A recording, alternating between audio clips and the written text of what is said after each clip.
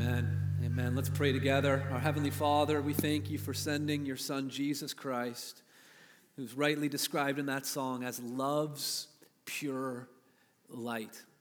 God, we thank you for the reality that the glory of the gospel, the glory of the knowledge of God is found in the face of Jesus Christ. And so, Lord, we marvel at your mercy, at your grace in sending your Son to come and to be born and to dwell among us, to be a light that shines in the darkness. And Lord, I pray right now that as we open your word, that you would stir our hearts, God, that we would stand amazed at what you have done for us, and that the true light, the true meaning of Christmas would shine in us, Lord, and then would shine through us to this dark and desperate world, we pray. In Jesus' name, amen. Amen. Well, please be seated. Open up your Bibles to John chapter 1. If you don't have a Bible, our ushers can help you out with that right now. They're coming up and down the aisle, so just raise your hand. And if you don't own a Bible, this is our gift to you.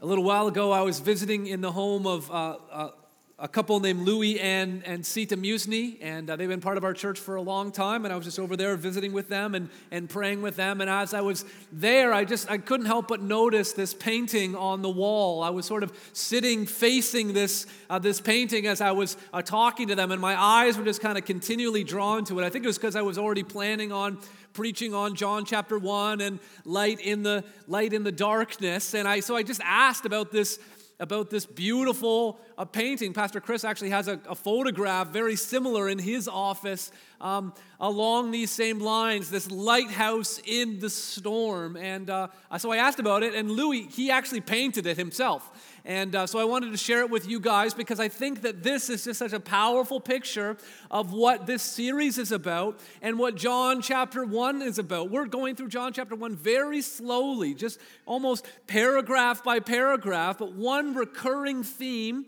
in John chapter 1 is this idea of light coming into the darkness, and that light wins, light conquers the darkness. And today we're going to be talking about what it means to be a witness of the light. And we're introduced to John the Baptist in this section that we're going to be studying right now. And John really lays out a template or an exemplar for us to follow with regards to what it means for us to be witnesses of the light, to spread the light of the Christmas message into a world that is dark, into a world that is drowning, into a world that is directionless, into a world that is desperate, that is tossed by the tumultuous storms of life. We have this message. We are like this lighthouse in the storm, telling people where safety is, where security can be found. And so there's a lot riding on this message, and we want to make sure that we handle it properly, that we steward what we have been given, this responsibility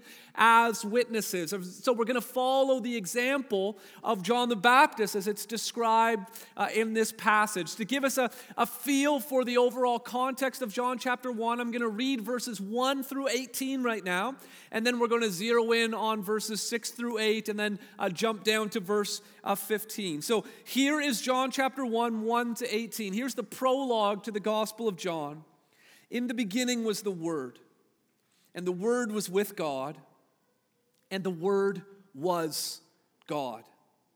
He was in the beginning with God. All things were made through him, and without him was not anything made that was made. In him was life, and the life was the light of men. The light shines in the darkness, and the darkness has not overcome it. There was a man sent from God whose name was John. He came as a witness to bear witness about the light, that all might believe through him. He was not the light, but came to bear witness about the light. The true light, which gives light to everyone, was coming into the world. He was in the world, and the world was made through him, yet the world did not know him. He came to his own, and his own people did not receive him. But to all who did receive him, who believed in his name, he gave the right to become children of God, who were born not of blood, nor of the will of the flesh, nor of the will of man, but of God. And the Word became flesh and dwelt among us. And we have seen his glory. Glory as of the only Son from the Father, full of grace and truth. John bore witness about him and cried out, "This was he whom I said, he who comes after me ranks before me, because he was before me. For from his fullness we have received grace upon grace. For the law was given through Moses. Grace and truth came through Jesus Christ. No one has ever seen God, the only God, who was at the Father's side. He has made him known." This is the passage of Scripture that we're studying this Christmas season, this prologue to the Gospel of John, this poetic, rich, a theological, philosophical, a description of what it meant for Jesus being God himself, coming and dwelling among us. In verse 6, there's this sort of dramatic transition of verses 1 to 5, talking about in the beginning was the Word was with God, and the light shining in the darkness, and it's very theologically rich. There's all kinds of imagery and analogies that are being used. It's all very powerful, it's all very beautiful, but it's all very, at this point in the game, it's all very theoretical. It's sort of just out there. It's up there in the sky. The Word was always there, and in the abstract, the light shone in the darkness. But in verse 6, there's this transition from heaven to earth, to the pre-existent eternal Word who was God, now to a man who was sent by God. The things of eternity, now in verse 6, to the things of time and space. And that's really important for us to understand. It's almost jarring as you read it, because you have all of this beautiful description about the Word and the pre-existent Word and the light and the darkness, and then all of a sudden it's just, there was a man sent from God. It seems like the poem or the imagery is being interrupted with this description of a historical person. But listen, that's John's intention. You see, the Christian life is not just thinking about in terms of the abstract or the theory of things or the philosophies or the theologies of certain perspectives. No, Christianity is meant to be lived out in real time and real space by real people. That's the aim. And so it's fitting here in verse 6, after this incredible description of who Jesus is as the pre-existent Word of God. Now we are told that there was a man who was sent from God, whose name was John. And we shouldn't be confused by the name John here. You're reading the Gospel of John, chapter 1. We're introduced to someone named John, and so our immediate assumption is, well, this must be the John who wrote the book. Well, actually, all of the Gospel authors, Matthew, Mark, Luke, and John, they never mention themselves by name. They write anonymously. John, the guy who wrote this Gospel, he actually refers to himself as the disciple whom Jesus loves. But he never used his own name to talk about himself. And John, the author of the Gospel, mentions this person, John, who was Jesus' cousin, John the Baptist, or John the Baptizer. And so he's introducing us to John the Baptist. And John the Baptist is going to be described as a witness. And what I'd like to do today is for us to reflect on this passage that describes what John came to do, how he was sent by God for a purpose, to be a witness, that we would then apply that to our own lives as we think about what it means for us to be witnesses. And here's the first thing that we're going to have to understand. If we're going to be witnesses of the light, if we are going to go into this dark and desperate and dying world with the light of the gospel, we need to remember this, that our God is a sending God. Our God is a sending God. The Christian doesn't get put out into the dark world by accident. It's intentional. It's on purpose. Verse 6 says, there was a man sent from God. Our God is ascending God. He sent John the Baptist to be a witness. That word ascend there in Greek, it's the word apostello. It's where we get the word apostle. The apostles, the original apostles, they were the 12 people that Jesus brought together. Why did he bring them together? He brought them together and immediately called them apostles. So from the very get-go, he brought them together knowing that the reason why they came together was so that they would be sent out. And loved ones, the reason why we gather together on Sunday morning, we need to remember that what's happening right now is not a means to, it's not the ultimate game. It's a means to an end. We gather together recognizing that all of us are being sent out. That all of us are called because our God is ascending God. He told Moses at the burning bush in Exodus chapter 3 of verse 10, he said, "Behold, I am sending you to Pharaoh. I am sending you to set my people free." God is a sending God. In Isaiah chapter 6, verses 8 and 9, after the beautiful description of God on his throne and the train of his robe filled the temple with glory, God said, "Whom shall I send?" And Isaiah said, "Here I am, send me." God is ascending God. And so now we have God sending John the Baptist. He sent Moses, he sent Isaiah, now he's sending John the Baptist really to announce that God was going to be sending Jesus, the Word of God, the Son of God.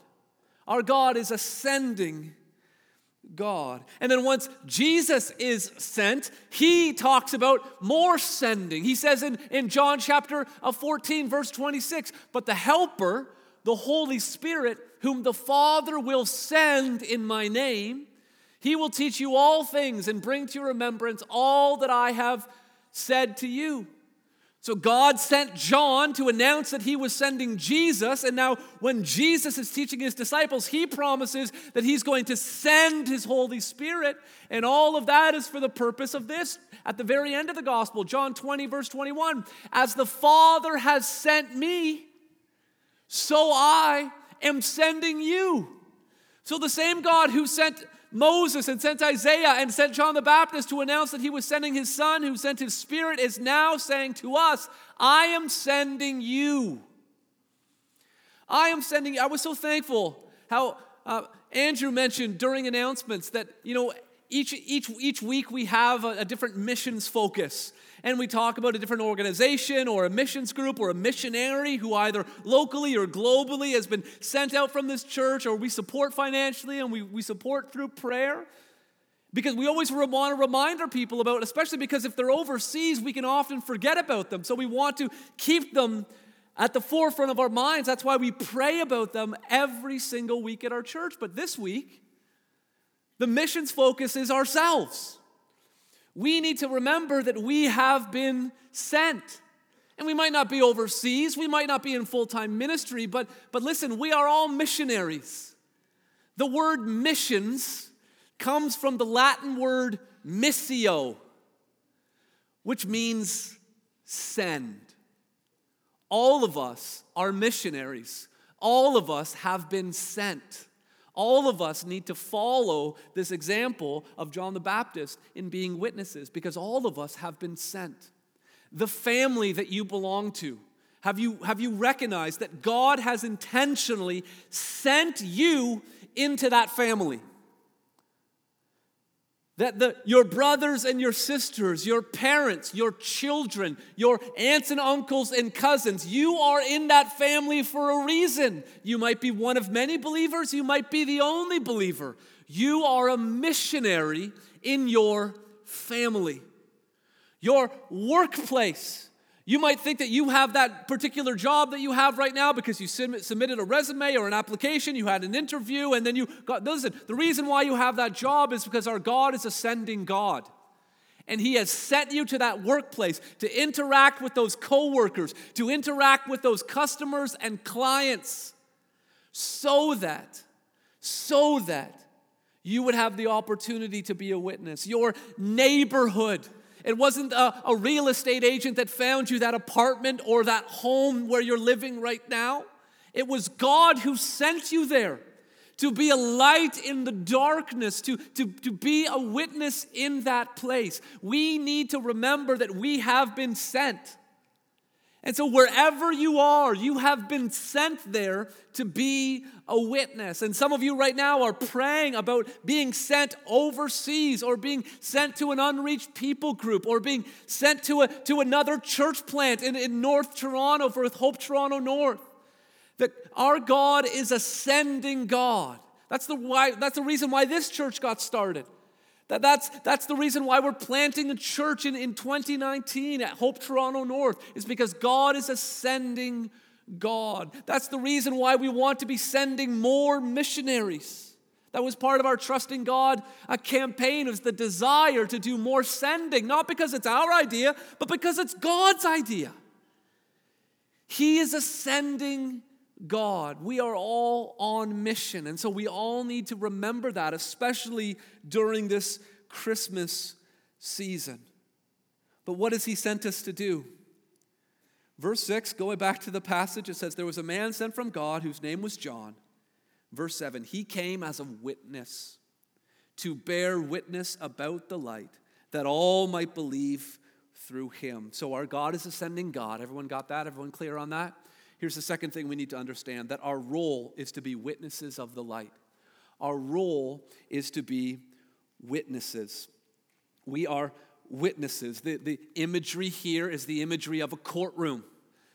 And so you picture you've got a judge, you've got the accused, you've got attorneys, you've got the jury, you've got the court clerk, you have all of these different people, and then the person brought to the stand to testify, to give their testimony, they're referred to as the witness. And John, his role, God sent him to play a specific role, to be a witness. All of us are called upon to be a witness. And it says to bear witness about the light.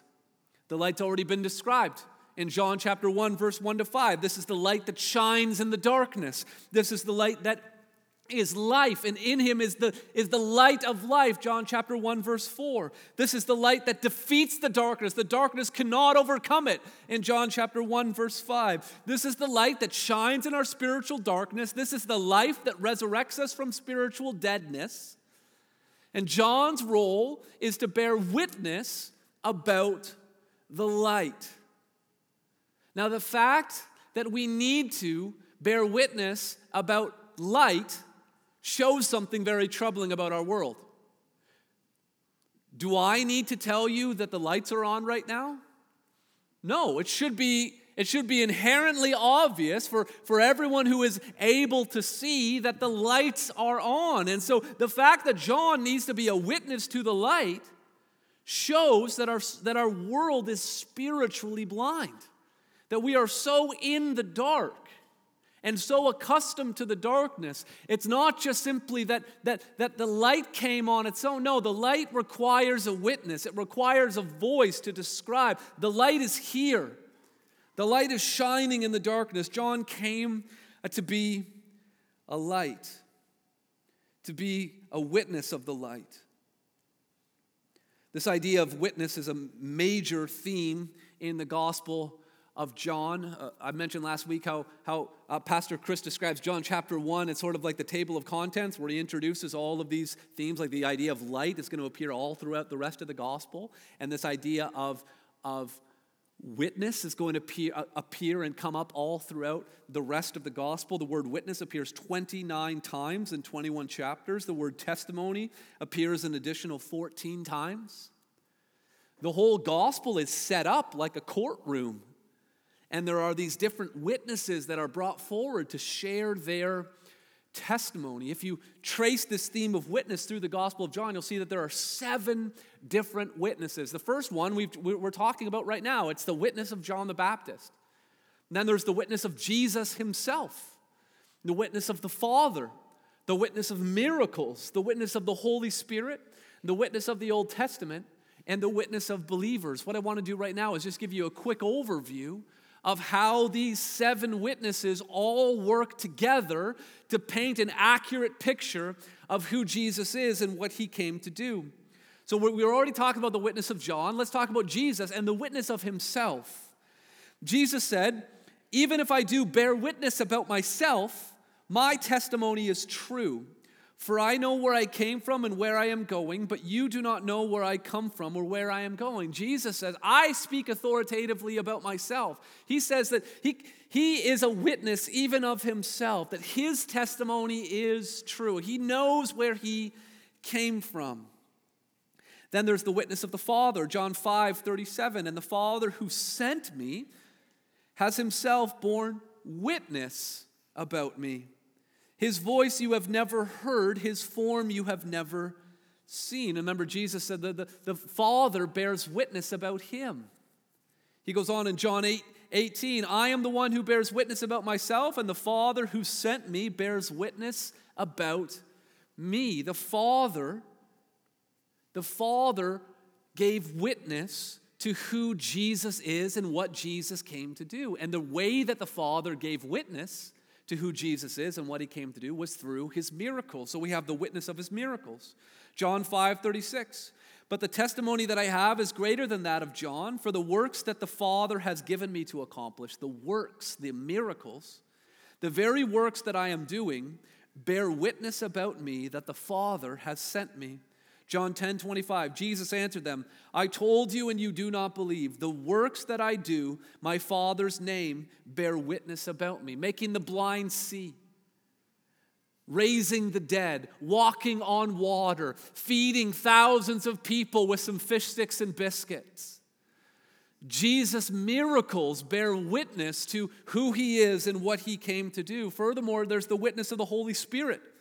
John 15:26, "The Spirit of truth who proceeds from the Father will bear witness about me."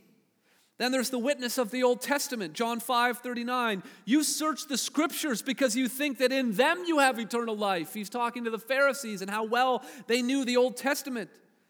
He goes on to say, "And it is they that bear witness about me."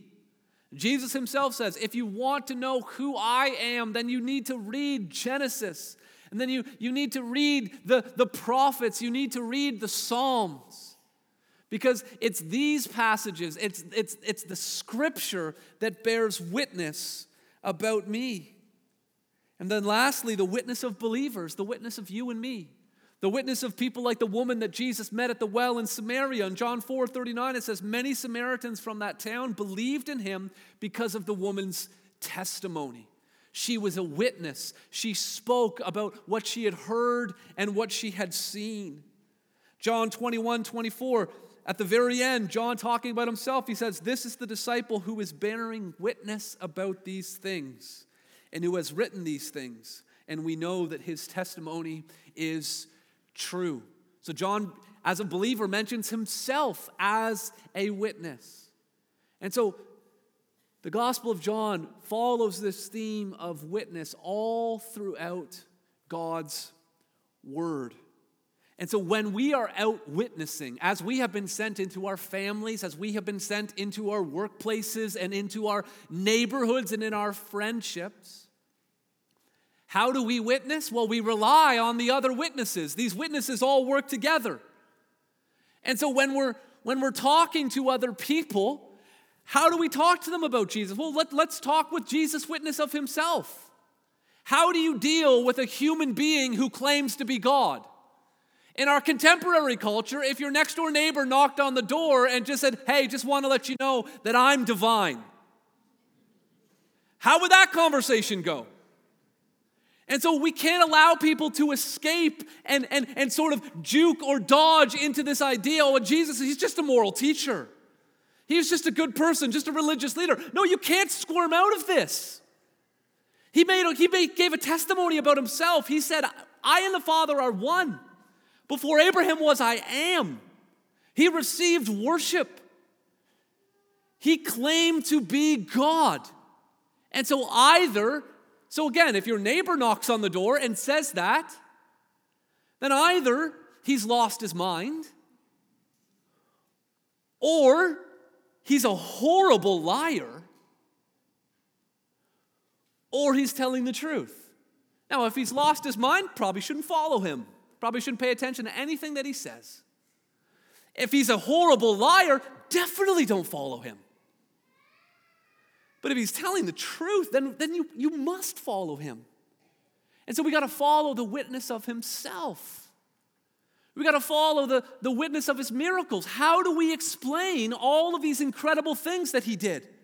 Even secular historians writing at the time of Jesus made it clear that he did crazy, amazing things that no one else could do, that he was a wonder worker, that he performed miracles. So how do we witness to other people? We talk to them about the claims that Jesus made. We talk to them about the miracles that he performed.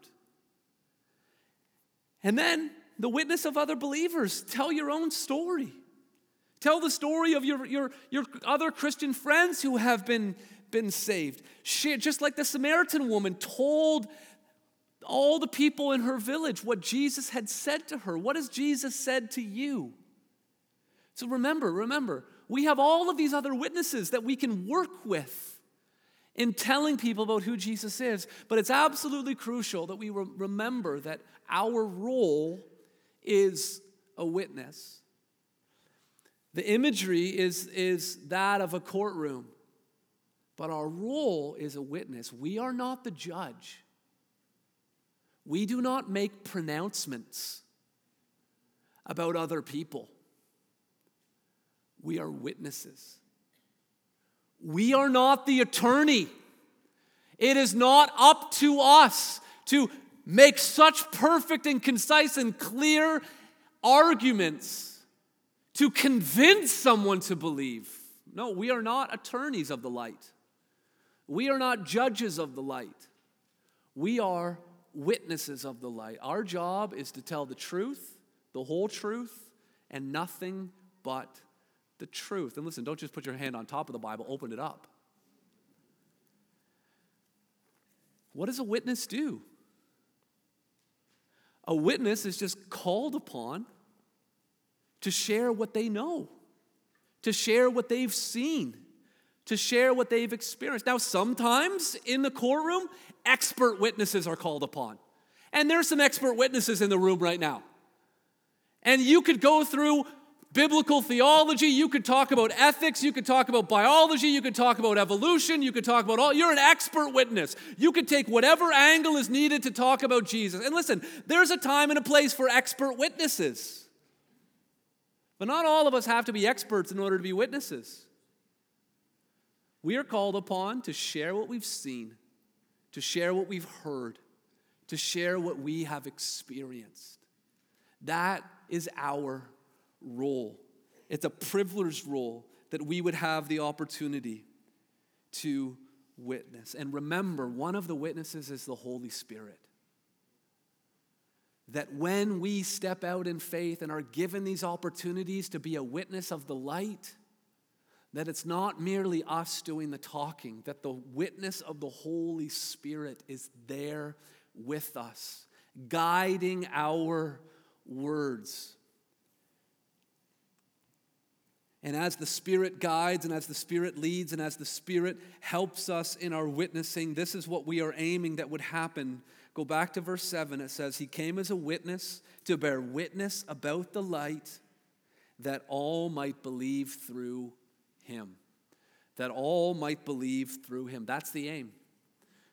And so our God is ascending God. Our role is to be witnesses of the light. And then lastly, our desire is that all might believe. Our desire is that all might believe. What do you want for Christmas? You used to be like super easy to answer, right? When you were 7 or 8 years old, right? A Game Boy, rollerblades. How much time you got? How much money you have? I'll tell you. It gets harder and harder to answer the older that you get. What do you want for Christmas? What do we actually need? What do we not have that we think we should have? Well, what is our desire this Christmas? What do we truly want? Well, listen, here's something I want for Christmas.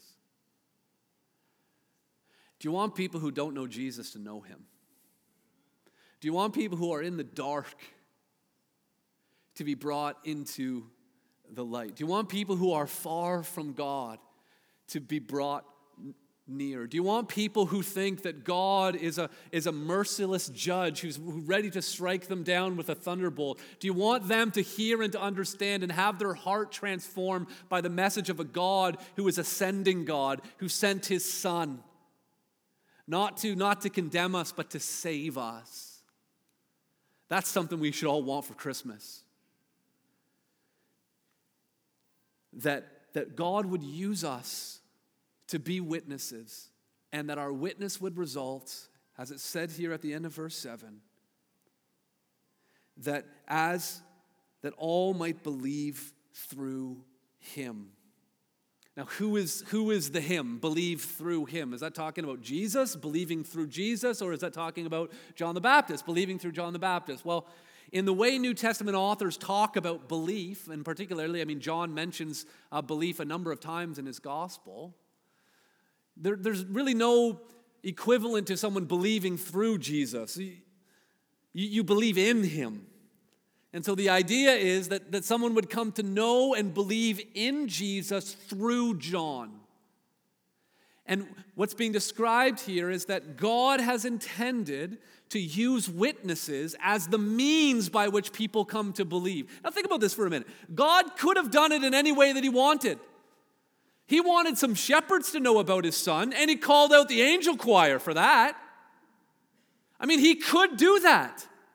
But then after the shepherds went to the manger and met the Lord Jesus, then they went off and told other people. And that's how it all kind of started. They were really the first evangelists to announce and to proclaim what God had done in sending his Son. And our God is a sending God. He doesn't write it in the sky. No, he's put it in our hearts. And he's entrusted us with this incredible responsibility that people would come to believe in him through what we say, through our testimony, through us as witnesses. And it all hinges on that word believe, that all might believe through him. The word believe appears 98 different times. I mentioned John 1's like a table of contents. 98 times in 21 chapters, the word believe is used in the Gospel of John. It's really the overarching, ultimate theme of the book. At the very end of the book, John says why he wrote. He said, "These things are written so that you may believe." This is the intention of John as an author, that you may believe that Jesus is the Christ, the Son of God, and that by believing, you may have life in his name. The whole aim of this gospel is that people would believe. This gospel contains John 3:16. For God so loved the world that he gave his only Son, that whoever believes in him should not perish, but have eternal life. It all hinges on belief. God is a sending God. He sends us out for a purpose, that we would be witnesses so that people would believe, that they would place their faith in Jesus Christ. So the whole Gospel of John is all about this concept of believing. And one of the things that you can do as a witness is you can take one of these Bibles that we give out on every Sunday. You can take the one in your hands right now, or you can pick one up on one of the tables and hand your friend a Bible. Show them where the Gospel of John is and say, listen, I want you to read this. And tell them the word believe comes up 98 different times. And what I want you to do is just take a pen or a highlighter and just circle or highlight every time the word believe is used. And if you have any questions, jot them down and think about, what does it mean to believe in Jesus? And then offer to meet with them to talk about what they find. It's 21 chapters. Give them 3 weeks. Read a chapter a day, meet with them once a week, and space it out and have conversations with them. Listen, this is vitally important, because when we're witnessing, the sooner we get people to stop listening to us and to start listening to Jesus, the better. if we're going to follow John the Baptist's example as a witness, we need to have the heart that he has when he said in John 3, verse 30, he must increase and I must decrease. So allow Jesus to explain through his word to an unbeliever what it means to believe in him. Our young adults right now are going through a series about statements that Jesus made about himself in the Gospel of John. It's called Jesus in His Own Words. Let Jesus give testimony. Let Jesus bear witness about himself. Verse 8 makes it very clear. This is why we need to make sure that people listen to Jesus as soon as possible. By the end of this chapter, John is already going to be passing on the baton, saying, you don't need to listen to me anymore. Go follow him. Go listen to him. He's the Lamb of God who takes away the sin of the world. We're pointing people towards Jesus. Verse 8 says, he was not the light, but came to bear witness about the light. You do not have the answer to your friend's problems. Jesus has the answer. You do not have the wisdom to give your friend good advice. Only Jesus is the wonderful counselor. In order to be an effective witness, we need to understand that we want people to believe in Jesus. It's not about us. We want the focus and the attention to be on the Lord Jesus Christ. Now, I mentioned that we were going to jump down to verse 15. I thought we should handle these verses 6 through 8 and 15 together, because these are all of the parts of this chapter that talk about John the Baptist. And I mentioned how it transitions back from the heavenly to the earthly. And so jump down to verse 15. It says, John bore witness about him and cried out. So he cried this out in a loud voice. He says, this was he of whom I said, he who comes after me ranks before me, because he was before me. John wanted to make it clear that even though Jesus came after John, that he ranked before him. See, in ancient Near Eastern culture, just like many cultures today, there is automatic respect and reverence that's given to someone just because they're older than you. One of the tragedies of our contemporary culture right now in Canada is this blind acceptance and delight in everything youthful and young, and this utter rejection and casting aside of everything that is old, and we all fall victim to it. But woven into the cultural fabric in the ancient Near East was this idea of respect and honor for anyone that is older than you. And many cultures, even today, even in the very words that are used, emphasize this idea of showing honor and respect to someone who is older. I was spending some time with some Filipinos a little while ago, and the one guy kept referring to the other guy as Kuya. And I was like, that's not his name. Why are you calling him? Well, because in their culture, if someone's a little bit older than you use this term of endearment, this affectionate term. You call them a Kuya. I'm probably saying it wrong, sorry. And then someone told me afterwards, it's really handy, if you can't remember someone's name. Because you just call them all. In South India, it's like an older cousin is Utacha. Same idea. That you automatically show this kind of respect. Now, John the Baptist, according to Luke 1, verses 24 to 27, Elizabeth was 6 months pregnant with John the Baptist even before Gabriel appeared to Mary. So John the Baptist is older than Jesus. That's what he's getting at in verse 15, where he says, he who comes after me. So John the Baptist was a Kuya. John the Baptist was an Utacha.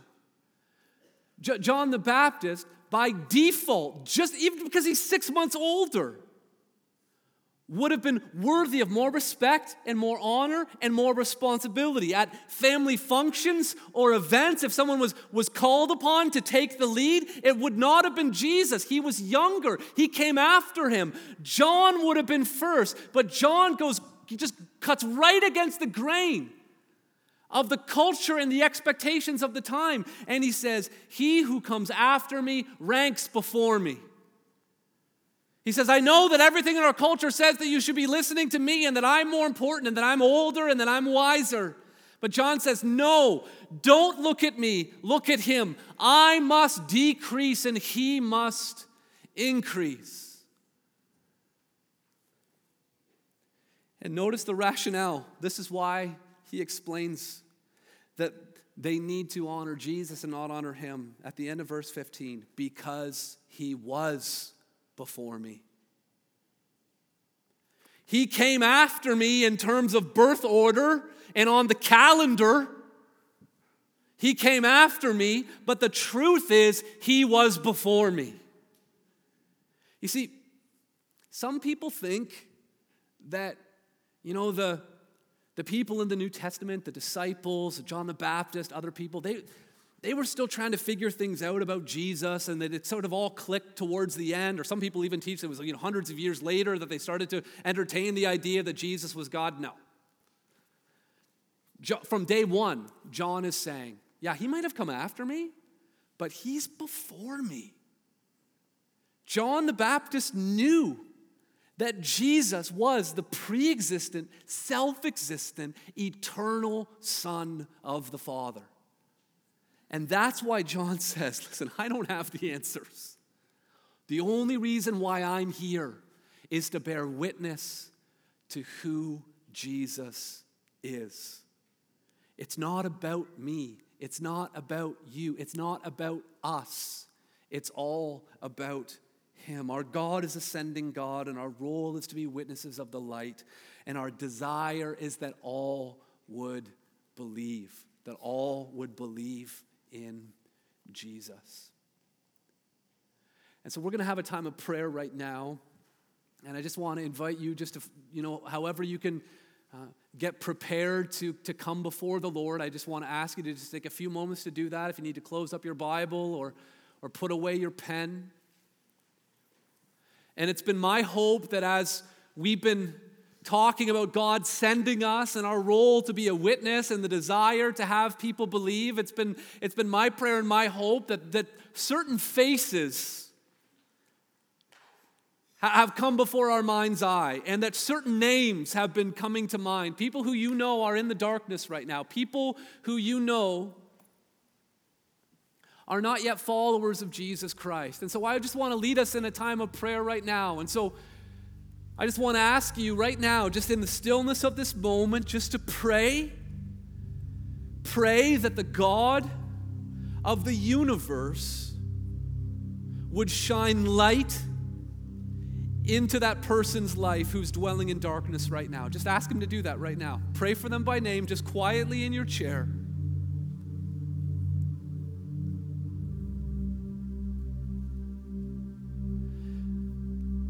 And then just surrender to him right now in this moment that whatever it takes, whatever it will cost, that you are willing to fulfill your role as a witness in order to see that person come to know Jesus Christ. That you are willing to go into that dark place and to shine the light of the gospel. So just resolve right now before the Lord. Pray that God would use you as a witness.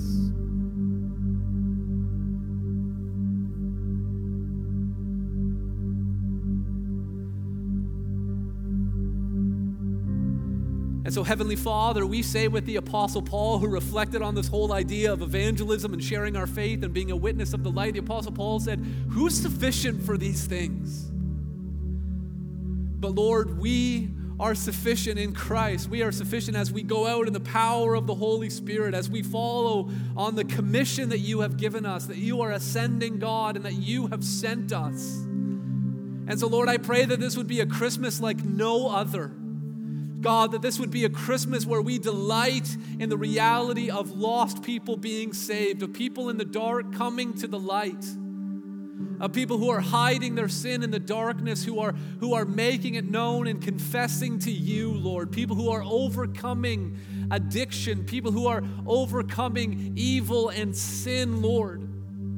So God, we pray that you would let your light shine in the darkness, and we pray that you would use us, God, that you would use us as your witnesses, that you would use your church in this area, Lord, and around the world to see many people come to know the Lord as Savior. So God, we pray these things by the power of your Spirit and in the name of your Son. It's in Jesus' name that we pray. Amen.